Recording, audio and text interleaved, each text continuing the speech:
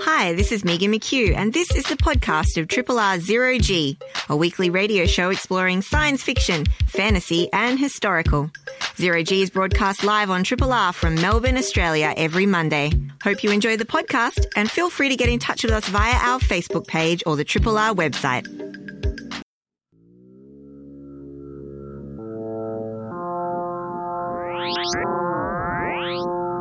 Zero G.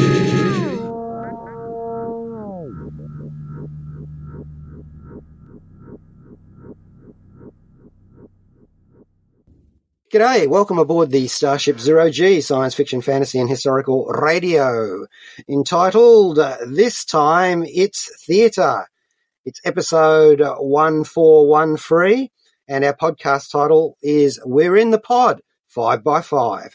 I'm Jan solo today as Megan McHugh is leading an away team, but we're not entirely co-pilotless, as I've got some guests today chatting about their Melbourne Fringe production, more of which after this introductory track, which is Combat Drop from the late James Horner's Aliens soundtrack, the deluxe edition, of course, for Zero G. This is J.G. Hertzler, General Martok from Deep Space Nine, and this is Zero G on 3RRR FM. Today is a good day to listen. Yeah, Express Elevator to Hell going down. You have just heard Combat Drop from the late James Horner's Alien soundtrack. Now, you've seen Hamlet, Macbeth, and Romeo and Juliet done in a myriad of ways, but there is only one version of James Cameron's Aliens. Reads the blurb for the Melbourne Fringe production, which is coming up in October, of Shakespeare Aliens. It's by Keith Gow and Rob Lloyd. So, today in the studio, we have Rob Lloyd, well known on Zero G for his one-man Whovian theatre show Who Me, and for his part in the ongoing genre mashup that is the Innes-Lloyd duo. He is the top kick, or the master sergeant of Shakespeare Aliens. And we also have Cassandra Hart, Melbourne-based actress, who plays Ellen Ripley. And prior to this role, she has had some thematic resonance with space and military, in that she had a brush with the military in The Major and the Matron in 1914, in the 2019 Fringe, and a slingshot around space travel with the Apollo lunar landing-related Moonshot. She did a virtual reading of that with the Antipodes Theatre Company. So welcome aboard, Rob and Cassandra. So before we begin, does anyone want to get out? That was a choice. You're shanghaied aboard. You are not short. You are in the Colonial Marines here today. It's a pleasure to see you, Rob Jan, and you are absolutely badass. Please give us the coordinates of the landing zone for the production, the dates and the places in the festival. We are presenting Shakespeare Aliens at Gasworks Theatre in Albert Park, and we open on Tuesday the 11th of October and run to Saturday the 15th of October, and we're on 9 p.m. every night. And we're bringing this show back to Melbourne Fringe after presenting it in January as a part of the Melbourne Fringe Festival. Now, Aliens is a 1986 science fiction action film written and directed by James Cameron, and it is the sequel to the 79 film Alien by Sir Ridley Scott, and it is the second film in the Alien franchise. And Shakespeare was released in 1564. He wrote 39 plays, 154 sonnets, and 3 long narrative poems, some of which were sequels. So in terms of appearing in more than one work, you could say that Henry V or Falstaff would be his Ripley's. Now, Shakespeare has had genre adaptations before. Science fiction film called Forbidden Planet, which we all know and love, based on The Tempest, and the 1997 Romeo and Juliet. Now, Aliens has had several odd adaptations as well. There's a 1989 Italian film called Shocking Dark. And that's kind of set in a Shakespearean location in Venice in the future, although they actually released it as Terminator 1. Has your production got anything to do with Hardly Working's production of Shakespeare's Aliens performed at the Orlando Fringe last May? I knew you'd hunt that down. I knew you're a research bloodhound and you find it all out. I've worked with those guys before. Well, I've known of them when I headed to Orlando for their Fringe Festival back in 2017 when I toured Who Me to America. Yeah. That company had put on a series of shows of sort of like pop culture films and Shakespeare mashups. And so they'd previously done Shakespeare Ghostbusters, Shakespeare Reservoir Dogs to much critical acclaim. And they were thinking of their latest production, and they actually reached out to me to have a look at the script that Keith had written and that I had come up with. And they decided to just go their own way and create their own version of it. So, yeah, they did reach out to us first. We started the process in 2019. Keith and I met up when I first pitched the idea to him. Through much delays because of that, that little pandemic thing. We didn't premiere until January this year. They started their process of writing and developing the show late 2021, and they went up earlier this year. So, yes, they reached out to us. Not to be competitive all in the arts, but we got there first. So you'll be there basically with a whole class action suit. Oh, look, yeah. If it ever happens, we'll just be the little ants, and then, of course, the looming big presence of Disney will just be standing over them going, do you really want to do this? Oh, my God, it is Disney, isn't it? I was just thinking of that. It's all Disney now. Yep. Ripley is now a Disney princess. Boot, ant. Well, you've actually got a wicked queen in this movie, so, We do. Actually, we really do. She's just doing what she does, I reckon. Now, Cassandra, when did you come on board the production? I joined in May of last year. Yeah, I answered Rob's casting call, did an audition, and it was a very quick process between audition and then starting rehearsals about 7 days later. Yeah, we lost our original Ripley, and so we needed to find a replacement quick smart, and Cass just blew us away with her audition tape. There was no other person who could have played Ripley. Well, you could have just cloned her. Well, that's true, and she would have been a mad basketballer as well. And I mean, very disappointed Sigourney wasn't available. Did reach out. Yeah. Cassandra, they put the crew of the original Aliens film through a military boot camp. Did you have to do anything along those lines to get into the character? No, well, I mean, I do train at the gym quite excessively, so, I think my personal trainer would, have some sort of claim over any strength that I may or may not use during the show. But, no, nothing so rigorous as a military boot camp, thank God. Don't give him ideas. Writing down notes, Rob. Thank you so much. This is good to know. Actually, I think in my deep nerdiness, I remember that they didn't actually put Sigourney Weaver through the same training as the rest of them because they wanted her as a kind of an outsider. Yeah. I think we'll dip once more into the deluxe edition of the Aliens soundtrack. And this is by James Horner, and it is Queen to Bishop. Hi, this is Fraser Hines. Welcome aboard the Starship Zero-G. Look at the size of that thing, Doctor. Yes, Jamie, that is a big one. Queen to Bishop from James Horner's Aliens soundtrack. Back talking to Rob Lloyd and Cassandra Hart, who are behind the production, and indeed within it, Shakespeare Aliens from the Melbourne Fringe Festival. With the production of, what's the original concept idea? What hugged you in the face and said, go there? How did they impregnate the idea inside my stomach or my chest? Just with my background with improvisation and sketch comedy and the comedy shows that I've done through most of my, in inverted commas, career have been very much within the pop culture world and within the type of sketches and performances I've put on with through improvisation have been that sort of like mashup and blending. I've always been fascinated by taking concepts and ideas from things that we love and see where the similarities are. Because, there's only ever, 7 stories, or there's only ever one hero's journey, and every story adapts from that. So it's interesting to find things that seem so diametrically opposed or so opposite can actually have things that are very similar and connected with it. So the more I thought about how similar the concepts that you explore within historical Shakespeare plays actually similar to the grand themes and ideas found in the 1986 sci-fi sequel. So that type of stuff fascinates me, the things that connect them, as opposed to, the original idea that you try and get people in on is going, Alien and Shakespeare, what? But when you actually sit and think about it, it makes perfect sense. So whenever people go, Shakespeare, Alien, why? You can give the easy response, why not? So, and that's always fascinating for me, to look into the things that connect as opposed to the things that oppose. As Ripley once said, to burn or not to burn, that is the question. Is it aliens with Shakespeare or Shakespeare with aliens? Or as Star-Lord once said, a bit of both. A bit of both? Yeah. There's a great balancing act that we had to work out while developing the script. I took the idea to Keith, and he was fascinated by it. I've worked with Keith before on Who You're Supposed to Be, which we spoke about back in 2014.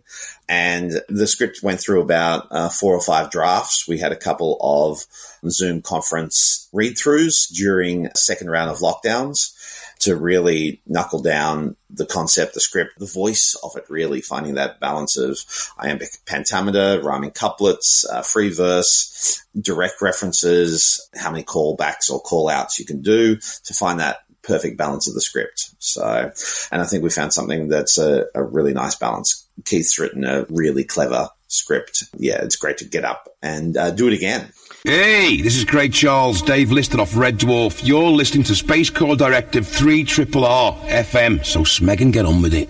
Forbidden Planet's main Shakespearean fluence is The Tempest. Is there a particular play being face-hugged by your production, or is it more of a holistic pastiche of the main focus for me was I was drawing references with Henry V, really, that essence of a war play or a war film. And that prologue about imagine when we talk about, the lofty battlefields of France, you actually see them. And when we talk about horses and all that type of stuff, that prologue within Henry V is very good about how your imaginary forces work to create all this type of thing. And almost telling the audience, look, we're going to present to you a big show, but we're not going to be able to do it on stage. So just use your imagination. And that was a great lead in for this, going, well, awesome. That means, I don't have the budget of a James Cameron from the 1980s. I don't even have a budget of James Cameron when he was working on Piranha 2. But that idea, that heroic stance of how calling his troops back in to go to war really resonated with images of Ripley going once more into the bridge to save Newt.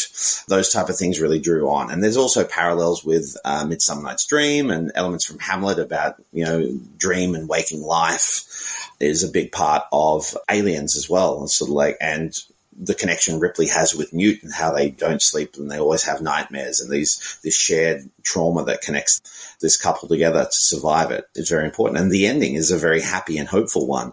And so that's why, we stopped just at Aliens. There's no other films after that. I don't know what you're talking about. It's a 2-film franchise. That's all it is. Like the Speed franchise. There's only 2 of them. So yes, we followed the direct storyline of Aliens, but we've infused those elements of Shakespearean tales that connected directly to our piece. Now, Rob, you must have worked with Shakespeare before, not in person, but... Look, yeah, my work with Doctor Who has given me some certain privileges the BBC haven't let out yet. So it's just between you and me. Yes, I have travelled back in time, and Will is, it's always hard to get him to focus. He's always, sorry, I've said too much. Yeah, giveaway. Yeah, I mean, next you'll have me talking about undead Shakespeare because they did Pride and Prejudice and Zombies, so they could do, Romeo and Juliet and The Walking Dead. The Z in 0G does stand for zombie. Now, Cassandra, have you worked with Shakespearean elements before? Yeah, not to a huge extent. I've done sort of throughout my training and everything, I did a lot of work on Shakespeare and, just kind of unpacking monologues from certain plays with Tony Knight, the former head of NIDA. So I've done a lot of, I guess, kind of theory work beside it and workshop work, but nothing so much as putting a production on stage. So, yeah, Shakespeare Aliens is definitely my first real go at kind of getting in and breaking it all down. But, yeah, it's thoroughly enjoyable, even if it's not completely traditional Shakespeare. I can see, 20 years down the track or something, you're being interviewed and the interviewer goes, well, what was your introduction to Shakespeare? And Cassandra goes, well. Yeah. Speaking of mashups, Aaron Fraser Nash has been doing some neat mashup songs. She-Hulk sings a song, Darth Vader sings a song, well, you get the picture. And he's done a song called Alien from his album The 2020 Nightmare, more riffing off Ridley Scott's seminal first movie In the Chies. In this song, Alien. Hi, this is Scott Bakula. Welcome aboard Zero G.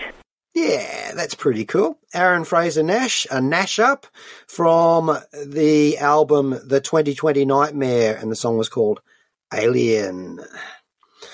All right, we are back talking with Cassandra Hart and Rob Lloyd from the production of Shakespeare Alien, which is a Melbourne Fringe Festival production. Can we have the dates again, please, folks? Yes, Tuesday the 11th of October to Saturday the 15th of October at Gasworks Theatre.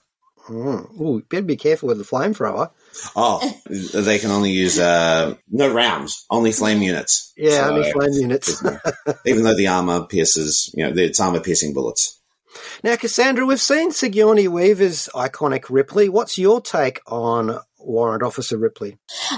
She is such an incredible woman. It was very hard for me to discover her, and it's been a complete kind of work in process the entire time, and I still discover new things about her every time we're in the rehearsal room. Sigourney's Ripley is incredibly strong, and film mine is, but perhaps in, a softer way. She's all heart. She wears everything on her sleeve. She is so open and feels everything. And so it baffles me how she manages to keep everyone and everything together through to the end. And, I think the big strength of hers is that she puts everyone ahead of herself. So, Newt gives her purpose, having recently found out about the death of her daughter, which you see in the director's cut. And so I think, returning to LV-426 and finding Newt, it kind of gives her purpose for life again. And I think that's what the driving force of Ripley and what my Ripley is throughout the play is, finding that way of overcoming her fear and her, I guess, want to stay away from things that she knows they're not going to end well. But, she finds strength in Newt. She finds strength in Hicks. And that is they're her driving forces.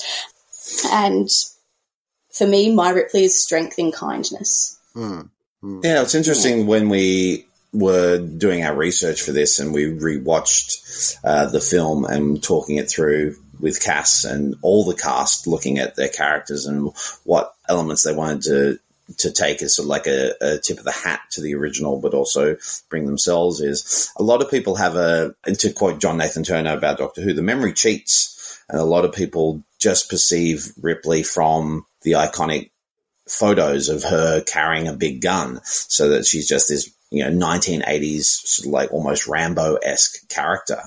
But watching the film, it's an incredible experience of seeing a character dealing with trauma and post-traumatic stress and being put into a situation where they have, no military training, no weapons training or anything like that, and they just have to do what they can to survive. And Sigourney had that wonderful balance of grit and determination, but fear as well. There's a great deal of fear in her performance and overcoming that. So that was something I really wanted to draw upon, and Cass was very excited to explore the elements of, that it's not just a one-dimensional sort of like action hero. There's so many layers to Ripley that we wanted to explore. And that's the great thing about a Shakespearean flair to it, because, the soliloquy, the monologue in the movies, Sigourney does it all with a look or or or a cigarette that's been left to just draw out, or how she insults a cat. Whereas with using more flourishing Shakespearean style dialogue, you can really get inside the mind of Ripley in our version. I'm not saying we're the definitive version, Rob. I'm not saying we're definitive at all. But yeah, that way of how Ripley is a character and a human, and we wanted to explore that on a stage version with a flair of the verbal, as opposed to using camera shots and angles. Well, Weaver pushed back against the whole gun-toting Ripley image in the third movie by insisting that there would be no guns in it, stripping away the whole armory sort of thing from it. And that's one of the great things about Alien 3, no matter how much it almost destroyed David Fincher. Well, none of us will forgive them for killing Newt and Hicks off screen. That was just such a waste of material. Never happened, Rob. Never happened. This is why we stop at Aliens. 2-film franchise. It's a 2-film franchise. Hi, I'm Dee Wallace. Overdone with Gone. He's a sick man. This is where sick people come. 0G is fun, as you were. Now, look, the film is about motherhood, and it's queen versus queen. That's the way I looked at it when I saw it. It's a strong, strong story. Cassandra, what do you think about that? Oh, I think it definitely leads back to what we were talking about before, and my Ripley. It's like human connection is the most important thing, and that's what Ripley finds. And she finds that in that mother role she plays to Newt once they're connected, and I think she and the alien queen, they have that understanding. It's mother facing off against mother, a mother protecting her child versus a very, very big mother protecting all of her unborn children. And that's why I think, Ripley, going out on a limb here, but I would say that Ripley, and my Ripley at least, has that ability and that within her that she probably sympathizes with the Queen before that final battle, but basically it comes down to someone's going to die, and it's either Ripley and Newt, or Ripley goes all out, flamethrower blazing, and protects her own, just like the Queen's trying to do. And it's really nice to hear that that's what you get out of it, because, like you say, so many people look at it and go, oh, this is just a real great action movie. Ripley's hardcore. But she's really not. She has those elements, and she will do what she needs to do to protect her own. But at the core of it, she's a human with human connection, and that's what life is. It's one of the biggest disappointments that they couldn't keep it in the theater. There's two famous cuts of Aliens. There's the theatrical cut and the special edition. And in the special edition, there's the iconic scene on the recovery station where it is revealed that Ripley, who has been in hibernation for 53 years, has 57 years has lost her daughter. Her daughter has died of cancer, grown old and passed in the time that she's been floating around in stasis in space. So she's lost her whole world. She's lost her job, her friends, and most important of all, her daughter. And so there's all this factor drawing into it. It's that motherhood connection that is there in a sense. In the film, you just sort of like it's a makeshift family, but there's a deeper resonance for it in that special edition. So we brought those elements in to this version to really lay home how much the motherhood theme is a part of it. A lot of people going, oh, this is all woke. You're making, things woke and all this type of stuff. No, it's always been there in classic, in really good storytelling. It's timeless, and all those themes can be done in a way that, and because it is such a incredibly well-made film, those themes are there. They just don't smack you across the face like a lot of more modern interpretations do it in a clumsy way. Well, I don't have much time for the deliberately asleep out there, but it's like when they say, Doctor Who has become woke or Star Trek. Did you ever watch those shows? Did you ever see the Terrence Dicks and Barry Letts era? That is just filled with political comments and the environment and all those type of issues. Yeah. It's always there, baby. We could have used these gatekeepers in another context, like, where were they at Helm's Deep? Give me that extra company of elf archers that Peter Jackson introduced any day of the week. Exactly. Let's have another classic track from James Horner's score for Aliens. And this is The Queen. Take my love, take my land, take me where I cannot stand. I don't care, I'm still free. You can't take the sky from me. Hi, this is Joss Whedon, creator of Serenity, Buffy, and Angel. Welcome to New Melbourne, home of fish-based activities, Zero G, and Radio 3 RRR FM. RRR, it's independent radio, and it aims to misbehave. There's no place I can be since I found serenity. Now, I was just thinking, God bless the Queen, the xenomorph, the magnificent creation of the Stan Winston workshops back in the day. It's just a special love of mine, that critter. I once built a large-scale skull to use as a trophy shield with my Predator costume. Of course you did. Just because I did. So, look, I remember when Maestro Winston and his crew were working on Aliens, they did a proof-of-concept Alien Queen mocked up out of garbage bags. That's right. And several puppeteers strapped together, which seems to be something in the spirit of your xenomorph creation. Oh, look, what I love, one of my huge influences, if you dare me to go a little bit deep cut theatrical, I'm one of my favorite styles of theater is poor theater, developed by Jerzy Grotowski. And so that's like what you create with who you have.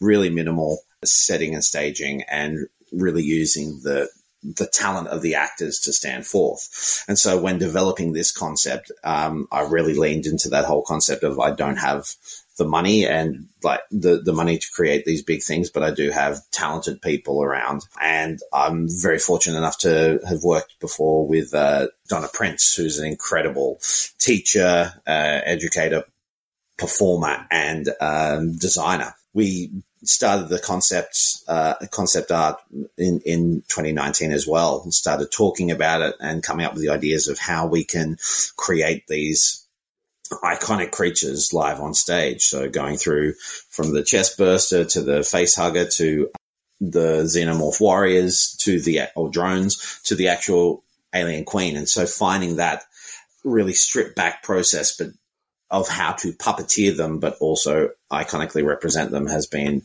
an incredible experience. And Donna has just done an amazing job. And so creating the physicality and the movement with the puppeteers has been a really fun process, and getting in some really experienced puppeteers who know how to move their body and how to collaborate with each other. And what we've done has been a really fun process, and how we've created the individual movements for each of the alien like levels of development, and then how we've created this Alien Queen, like with the original, with multiple puppeteers working together in sync. Yeah, it's fun. It's just like, I'm a big kid in a sandpit, and that sandpit is just filled with xenomorphs and Muppet characters. Well, for you, Cassandra, it must have been interesting. I mean, this is no CGI green or blue screen where you're acting to a tennis ball on a stick. You've actually got a thing in front of you, and I literally do mean a thing. So how did you play that? Like we were saying, the puppeteers do such an incredible job of puppeteering not only the xenomorph warriors themselves, but then when they come together to form the Queen, you don't see the puppeteers that are within it. When I'm facing off against that Queen, she is all I see. And it's, she's quite large compared to me. I'm very small in stature. So it actually, gives a lot to go off of when you have the music and the ambience going behind you, and then this monstrous thing is coming at you. Like it is an absolute dream to play off against that, and it really helps you get in that mindset that this is the final battle, and it's either going to go one way or the other if you don't bring it. Because both you and the Queen have the same motivation. The human connection is everything. You want to go deep inside. Yeah. Deep inside. And leave a part of you within that. It is such a twisted metaphor for birth, isn't it, when you think about it? Oh, that original film, O'Bannon and all those guys writing that original script, it's just pure B-grade schlock sci-fi for the 50s and 60s, tacky sci-fi movies when American culture was all about the Western and sci-fi was just this dirty little thing on the side. And to bring that to the desk of Ridley Scott and goes, all right. And he just brought in some of the greatest actors of their time and the greatest set design, shooting schedule, lighting, all that type of stuff. It elevated it to an A-grade level masterpiece. But it's just pure schlock. So when you go look at Prometheus and all that where he's trying to go all 2001 and all biblical and all thematic in that way, you just go, remember what the original concept was. It's alien sex. That's what it is. Okay, it's all very sexy and saucy and gross and schlocky. Just focus on that. We demand that you put science fiction back in the gutter where it belongs. Exactly. And out of the schoolroom. Exactly. Underestimate sci-fi, so then, the geniuses like Rod Serling can come in and go, oh, yeah, this is me just slumming it in sci-fi, and then create some of the greatest analogies of modern American culture with the Twilight Zone. So it's all there. Hide it in the schlock, in the gutter, and then we can really attack them with what sci-fi is really all about. Hi, this is Jeff Wayne, composer and producer of my musical version of H.G. Wells' classic science fiction story, The War of the Worlds, supporting the war on terror. That's TERRA on 0G on 3 Triple Ooh-La FM. For years, actor David Tennant has traded upon his resemblance to Rob Lloyd. He has. Thank you so much for calling it out. He does look like me. Gosh. Yeah. And do I get any of that back? No. But surely you can take advantage of all those signs that say tenant parking only. I do what I can to survive, okay? The lockdown changed us in a lot of ways, okay? I'm just saying, I read through the cast list and the crew list of Shakespeare Alien, and I noticed that you were working with Davison. Yes, now Alex is one of our puppeteers. So, yes. And to carry on with Doctor Who / Alien, in Alien 3, we had the great Paul McGann as well. Much edited out performance in Alien 3, but the original cut, he is in it quite a lot. So I remember meeting Paul McGann and chatting to him about it. And when I stopped losing, I had to focus in on his conversation because I've got a bit of a man crush. And when I say a bit, I mean a complete crush on him. Love talking about Alien 3 and his, and how much the cast fell behind and supported David Fincher because they saw how badly he was being treated by the studio. So the cast loved David Fincher, even though the network didn't. So much like in Alien, how James Cameron didn't really endear himself to the crew.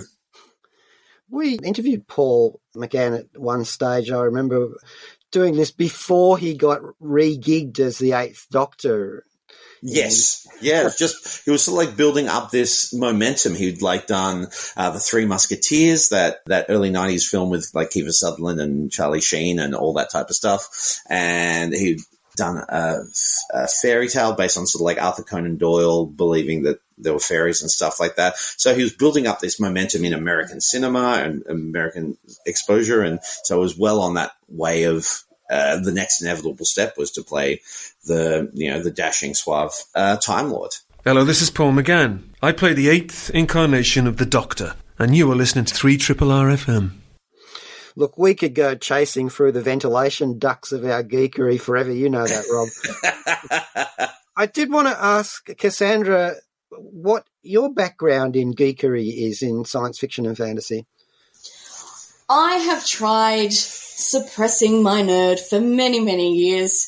So I love the original Star Wars trilogy. I preface this by saying that I'm nowhere near as much of a geek or a nerd as Rob, but I've always had a love. Thank you. Both Robs. Always had a love of the science fiction, the classic science fiction. I remember, watching all of the really classic things with my dad growing up. So, the 1950s War of the Worlds. I remember my granddad popping the Jeff Wayne's War of the Worlds musical version on his Walkman cassette tape and, sitting in the lounge room and listening to that with him. And I still thoroughly enjoy putting that on and listening to the glorious voice of Richard Burton now. But it's kind of only been in recent years, particularly getting involved in this production, it's kind of gone, why are you trying to suppress her? Start collecting all of the things, So my pop vinyl collection is slowly growing. I have now got a replica Sting from Lord of the Rings. Sadly, she doesn't flow like Frodo's. It's Sorry, very bad design element. No, that's a good thing. That means there's no goblins around. No, but it'd look extremely pretty if it was blue. In my head, I read that as I now have a pop vinyl Sting from Dune. And it doesn't glow in the dark. We're talking about mashups, so why not? But no, to the point that when we were looking at costume for Ripley and we started, there's the iconic Reeboks and, there's the costume version you can buy on eBay, and I did, and I got them and I put them on. I'm like, nah, this won't do. So I hunted down the replica Reeboks that Ripley wore in Aliens, and I spent far too much money on them so I could have them as part of my costume. So I think we can say that I've gone fully fledged nerd at this point. Yeah. Yeah. Google gaggle, one of us. One of us. Hashtag one of us. Well, look, it's been charming talking to you both. Cassandra Allhart, who plays Erin Ripley in the production of Shakespeare Alien, and Rob Lloyd, who has been the director and one of the writers. So developed the concept and Keith did all the writing, but helped shape some of the dialogue and the edits and stuff like that. But I went to him with the idea and the concept, and this is the biggest production I've kind of put on outside of directing school productions. So I wanted to be behind the scenes to watch it all come together before stepping out on front of the stage to do another Shakespearean mashup. But that's for another time. Where there's a will, there's a way. All right, so this is for Shakespeare Alien. It's a Melbourne Fringe Festival show, and it is on at Gasworks Theatre on the 11th of October to the 15th of October, 9 p.m. More information on the Gasworks website or at Melbourne Fringe website. Thank you to you both. Now, that was outstanding. Now all we need is a deck of cards. Exactly. Thanks so much for your time, Rob. Always a pleasure. Thank you. Gameth over. Gameth over. Triple R's annual Radiothon winds up this week, and Zero G would like to thank all the listeners who have subscribed and or donated. Didn't think I'd let a Star Wars reference slip by, did ya? As they say in the apocalyptic movies, there is still time to get yourself under the groove at rrr.org.au. You know what? That's it for Zero G for today. I'd like to thank our co-host Megan McHugh and our podcaster Alice Savage, and also the Melbourne Fringe Festival, Rob Lloyd and Cassandra Hart from Shakespeare Aliens for coming in and geeking out today on Zero G. Got to go out today with our weekly Bowie, appropriately titled Loving the Alien from 1985, but this is the 1999 remastered version from an album called The Best of David Bowie, 1980 to 1987. And Loving the Alien isn't actually about xenomorphs and ETs, although you can kind of blend that into the fact that it is about outsiders. It's actually more diatribe against organised religion and its excesses, and it's also intolerances. But there you go. It's got Alien in it, so it works for Zero G. Joe Brunetic coming up next with Astral Glamour. G'day, this is Rob Jan. Thanks for listening to the podcast of Triple R's Zero G, a weekly radio show exploring science fiction, fantasy and historical. Zero G is broadcast live on Triple R from Melbourne, Australia every Monday. Hope you enjoy the podcast and feel free to get in touch with us via our Facebook page or the Triple R website.